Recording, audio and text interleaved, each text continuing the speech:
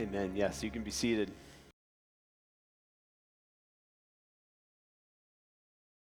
My name is James. I'm one of the pastors and elders here. I'm glad that you are with us this morning. Matt, I have an answer to your question. You asked, what do we call the coffee bar with no coffee? We call it sadness. That's what we call it. I hope you have a Bible with you this morning. We're going to be in Ecclesiastes. We're starting in chapter 9, verse 13 today. We're going to try to make it all the way to the end of chapter 10. It's a lot of ground to cover. We're also celebrating the Lord's Supper together, as Matt's already told us, which means I'm on a little bit of a time limit, and so I hope you'll find that in your Bible so we can jump in just a moment. Before we jump in, I need to tell you about my friend John Campbell. I had the privilege of serving as one of John's pastors for about 7 years, and John is just a sweet and remarkable man in my mind, and he's really been on my heart lately because on July 19th, John lost his wife of almost 60 years. Marcia, she received her reward, she finished her race, she entered into glory, and that's great for her. But my heart has been heavy for my brother because, man, I just don't really know how you get out of bed in the morning when the person that you've been in bed next to for 60 years isn't there anymore. I just really don't know how you do that. And so I've been thinking about him and praying for him, especially because the last few decades of John's life have been almost entirely devoted to caring for Marcia. See, Marcia, she was sick and frail, confined to a wheelchair for almost 20 years.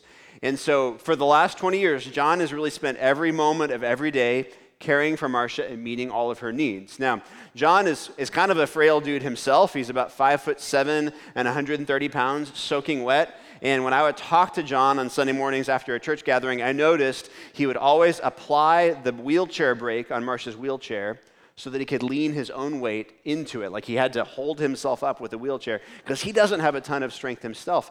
But still, man, that dude cared so faithfully and so well for his wife. And so if you think about a wife in a wheelchair, I mean, every time she needs to get into bed or out of bed, there was John lifting her out of bed into the chair or vice versa. Every time she needed to shower, John was there to shower her. Every time she needed to go to the bathroom, there was John to lift her out of the chair and onto the stool and back into the chair when she was done. And so just so much of John's life for the last 20 years really was centered around caring for his bride. And I just always thought that was awesome. John, his love for his Lord, you couldn't question it. His love for his church family was for real. But it was his love for his wife, Marcia, that just stood out and screamed at us because it was so clear and right in front of us. And so I've just prayed for him as we've gone through the last few weeks, knowing how profoundly different his life is today than it was even just 1 month ago.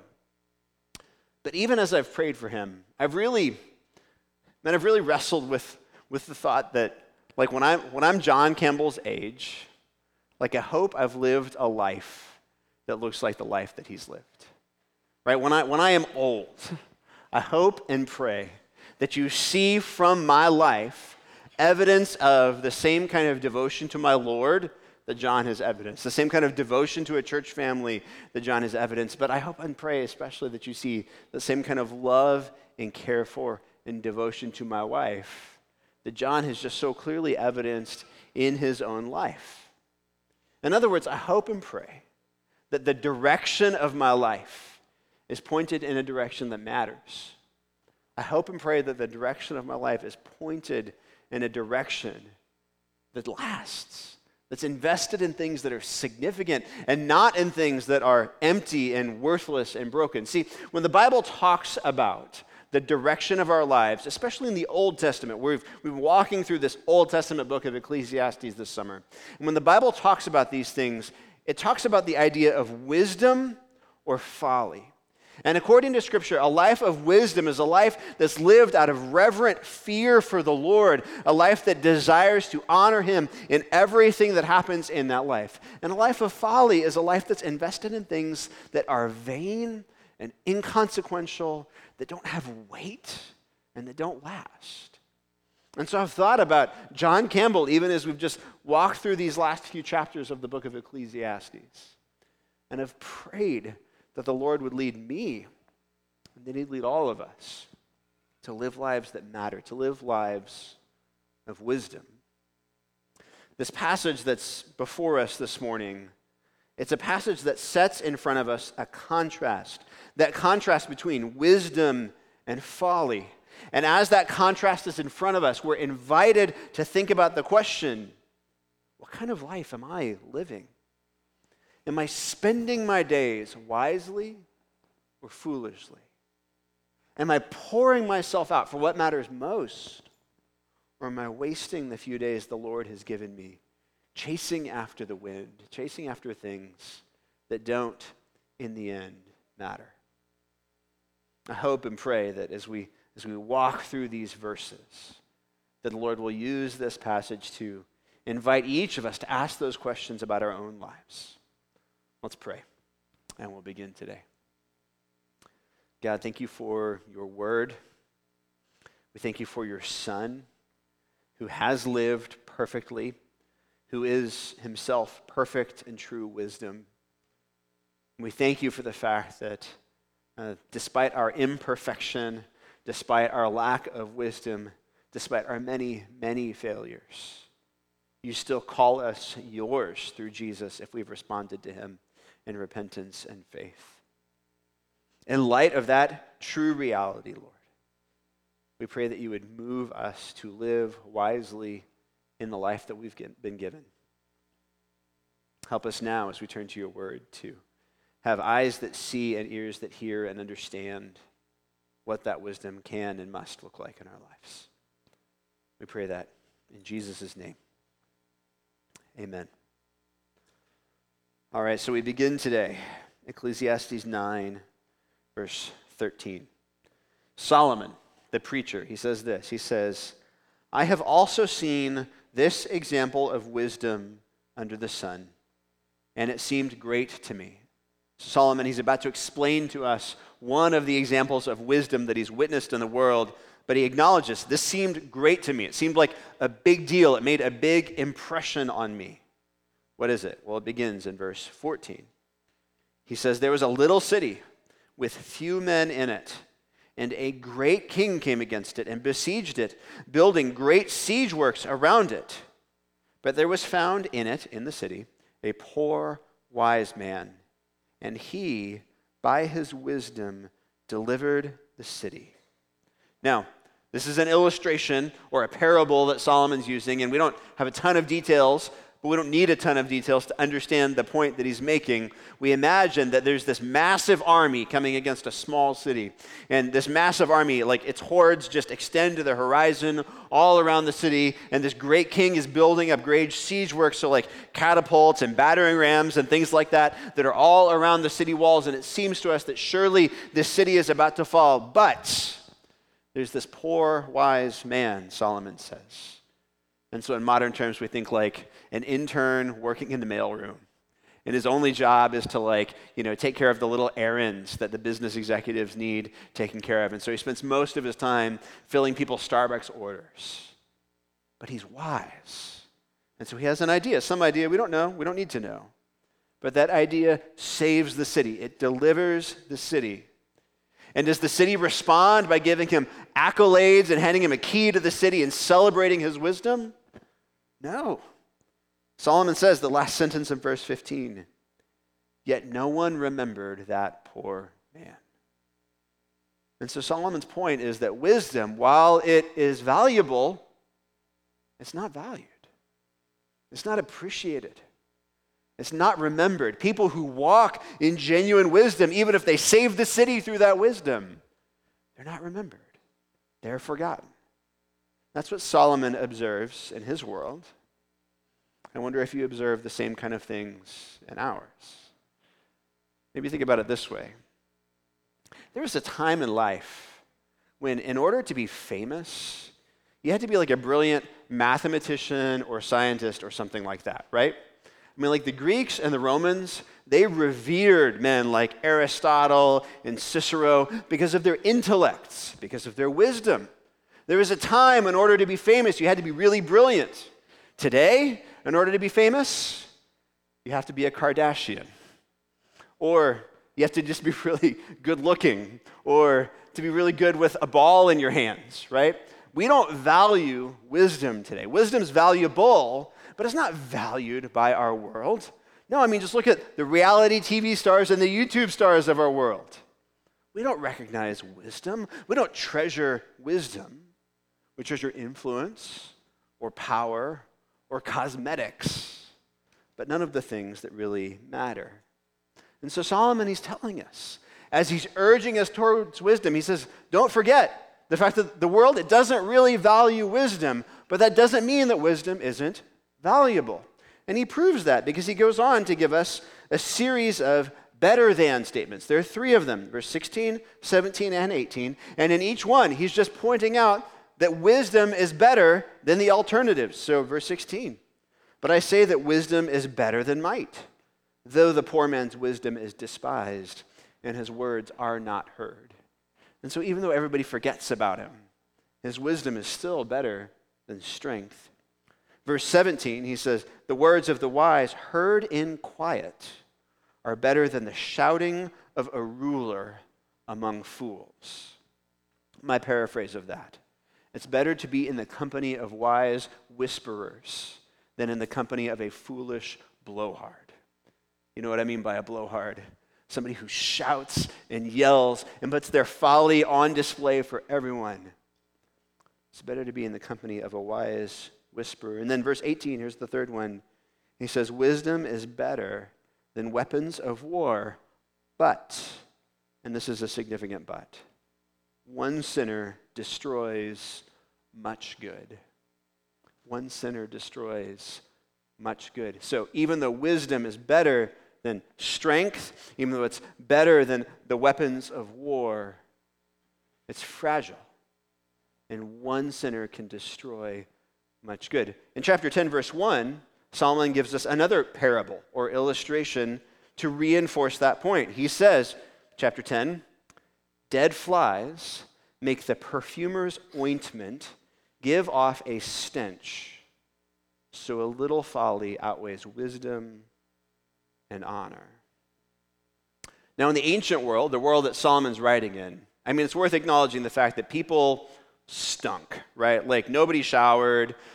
People worked manual labor jobs, so they sweat all the time, and you should bathe once every never, whether you needed to or not. There's no like central air conditioning, so even if you're sitting in your home, you're hot and gross and sweaty. And on top of that, you know, like there are no public sewage systems, so like filth and excrement are just running through the city streets in the ancient world. People are walking around in it, and so people just, they smelled really bad all the time, which meant that perfume was a really valuable commodity. But even at that, like, it's a commodity that was only available to like the uber rich. Common folk, they just didn't bother with perfume because it was too expensive, too rare, and too valuable.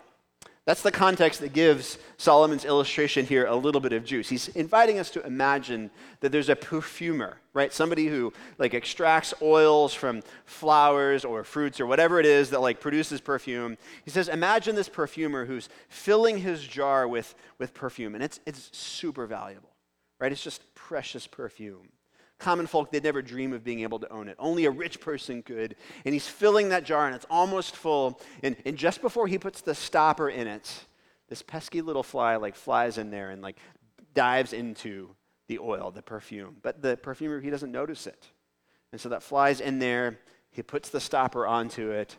And then it's not until like 2 weeks later when like he opens up the jar and notices that fly is swimming around in there, long dead now, of course. And not just dead, but like rancid. And so the odor of that fly has entirely ruined this jar of precious perfume.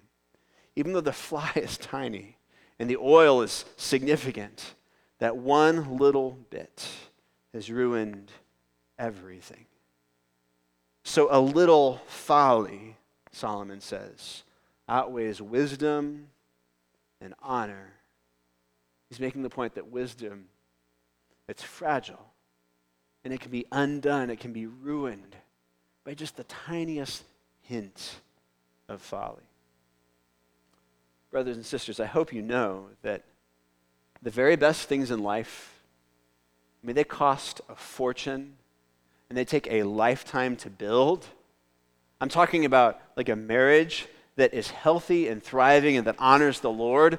I'm talking about deep, meaningful relationships between parents and children. I'm talking about a good name and reputation in business and in the world around you. Like, these are things that are precious, and they take a lifetime to build them. But they can be undone in a moment, in just a blink of an eye, over something that is virtually worthless. I mean, your marriage can come crashing down over just the hint of infidelity. Your relationship with your children, they can be ruined over just one harshly spoken, ill-timed, unloving, overly critical word. Your reputation in business, the reputation of being somebody who's ethical and a person of integrity, that can be ruined by just one indiscretion in the marketplace. And so yes, wisdom is powerful, Solomon is saying. But he's saying it's very fragile. One little hint of folly can undo it or ruin it. Which means if we're to be wise people, if we're to live wisely in the world, in the life that the Lord has given us, we have to set our minds toward wisdom vigilantly. Right? We're not just going to stumble into a life of wisdom. We're not just going to accidentally sort of back into a life that's marked by godliness and virtue and integrity. Right? We have to apply ourselves to those things or they will never happen. Right? Nobody ever drifted into a life of godliness. Nobody ever just accidentally started demonstrating Christ-like character in their lives. I mean, there was never a dude who just rolled out of bed one morning, scarfed down his bowl of Rice Krispies, clicked on ESPN, and found himself robed in the righteousness of Jesus. There has never been the young mom who dropped her kids off from the carpool lane, went to her yoga class, was sitting in the drive-thru lane at Coco Java, and suddenly found herself marked by Christ-like character. And John Campbell did not wake up one morning and find himself giving his life to his wife, Marcia. Those things don't just happen. They're never accidents. They only happen when we apply ourselves toward and strive toward living wisely, as the Lord has called us to. We have to recognize that because even just the hint of folly, even just the hint, can outweigh the wisdom and honor that we have built for ourselves and with our lives. So I pray, church, that you'll pursue a life that's marked by wisdom with deliberate and intentional purpose and conviction. Because you know that a little folly, that outweighs wisdom and honor.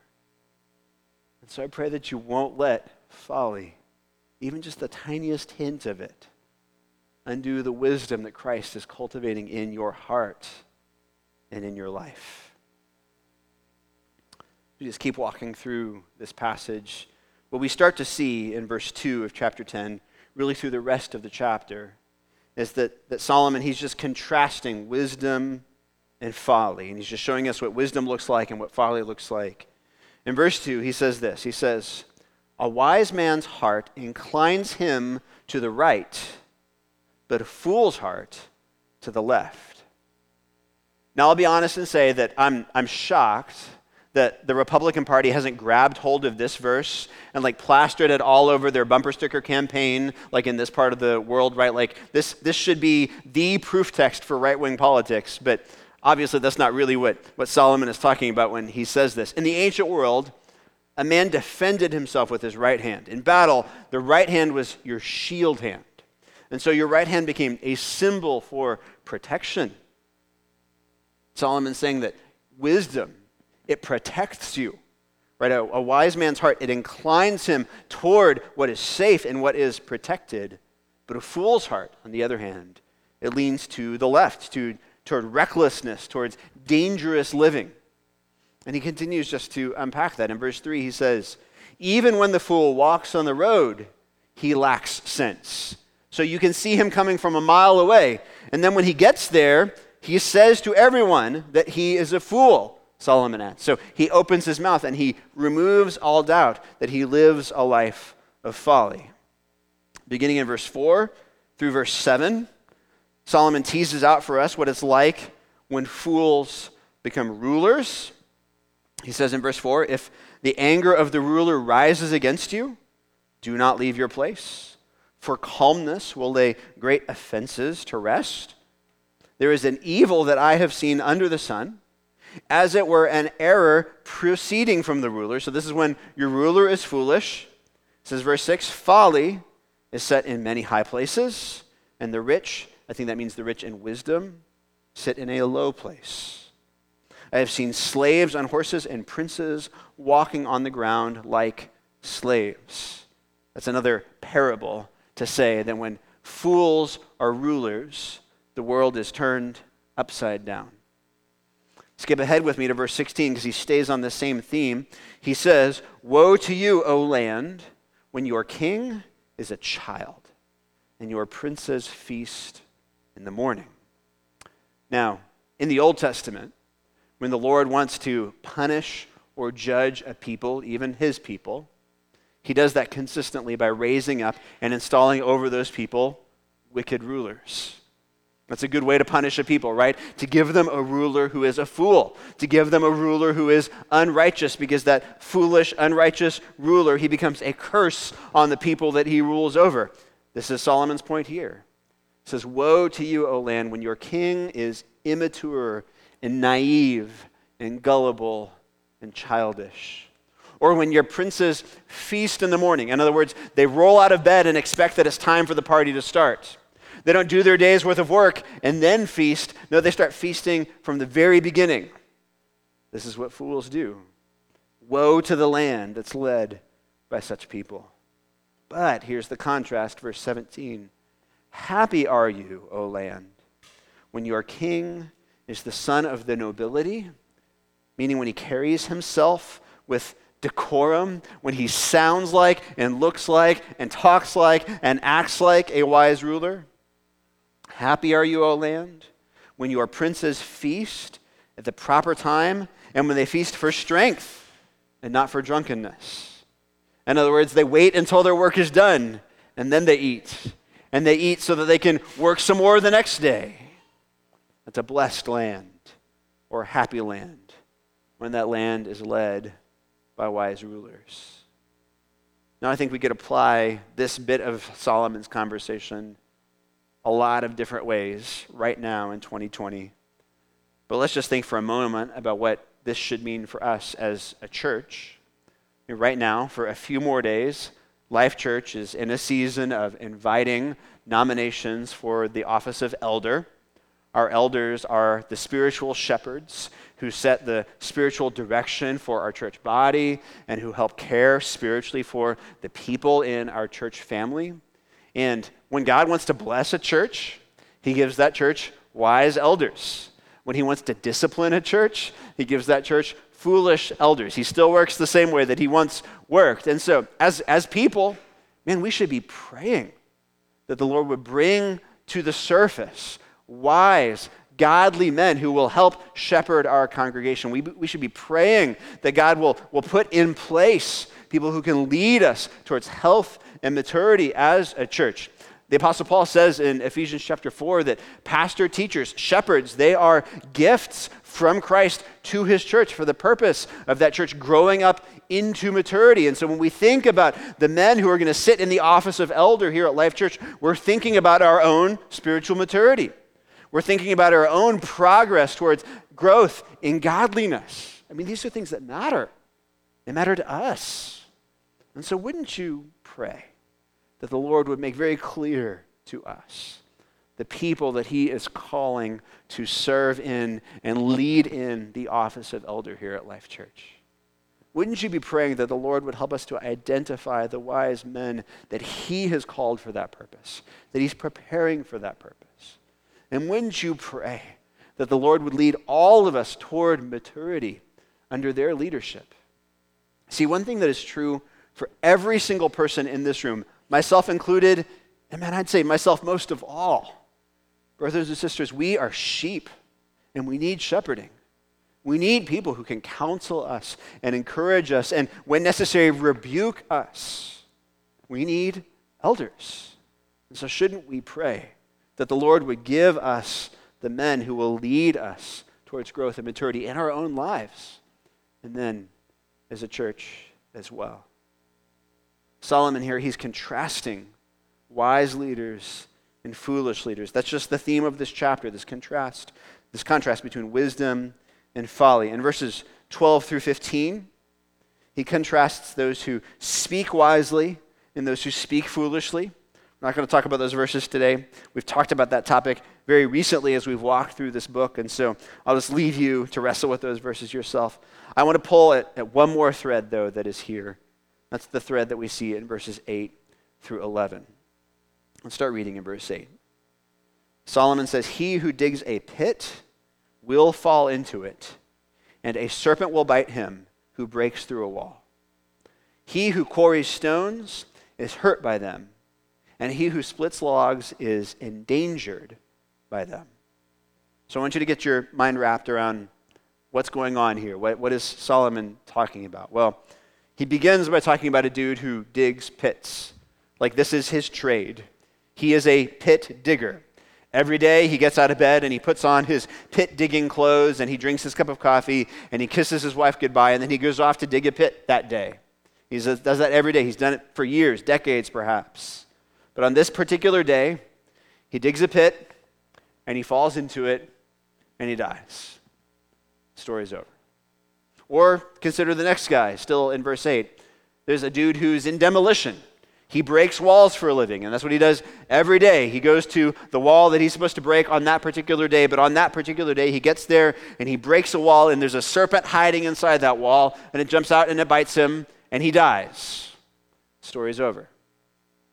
Verse 9, there's a dude who quarries stone, but one day as he's quarrying stone, he breaks a rock, and it bounces up and hits him in the face, and he's hurt by it.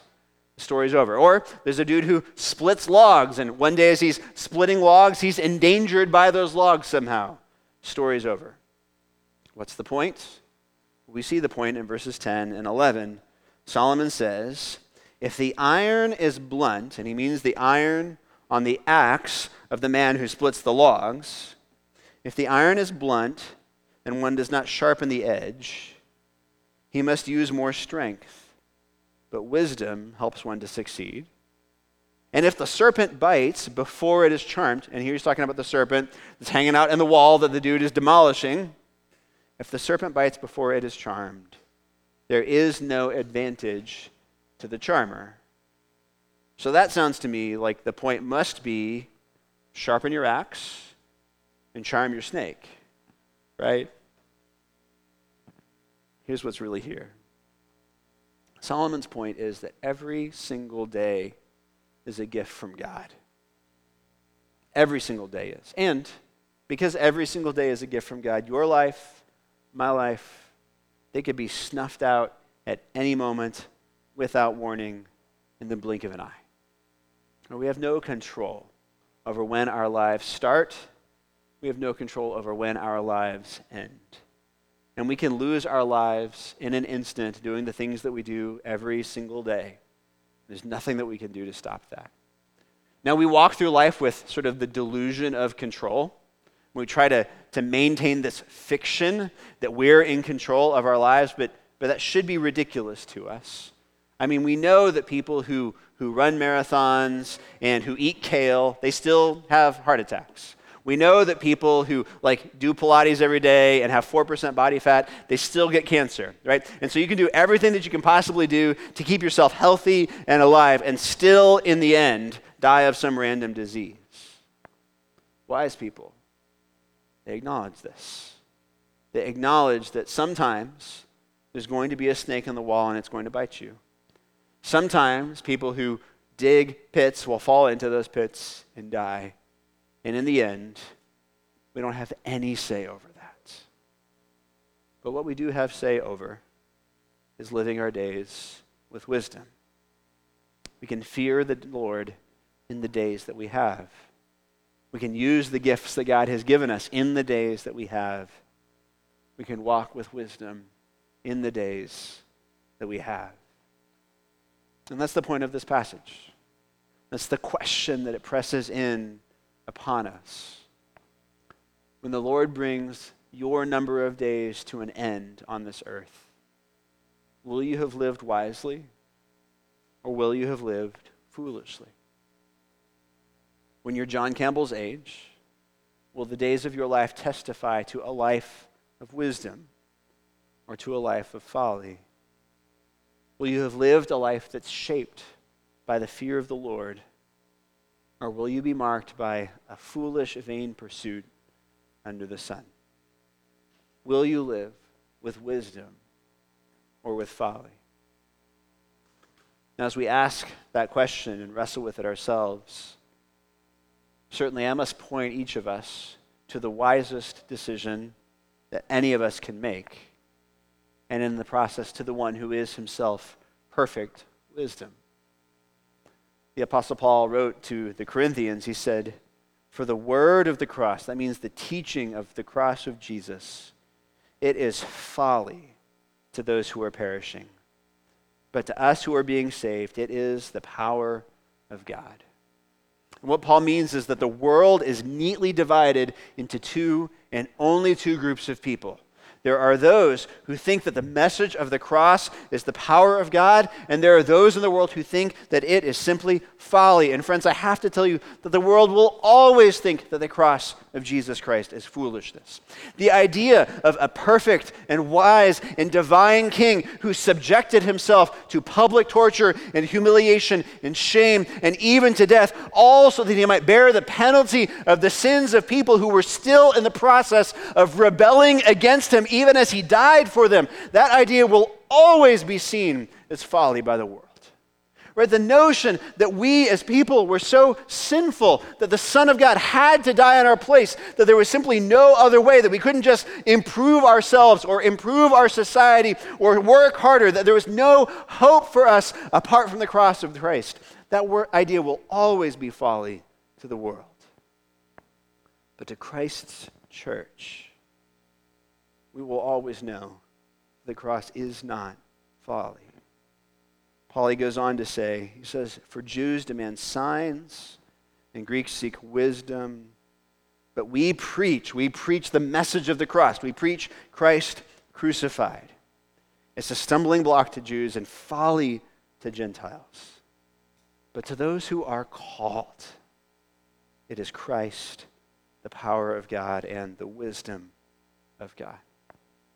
And so, church, I hope you know that the wisest thing that any of us can do is to recognize that Jesus Christ alone is true and perfect wisdom.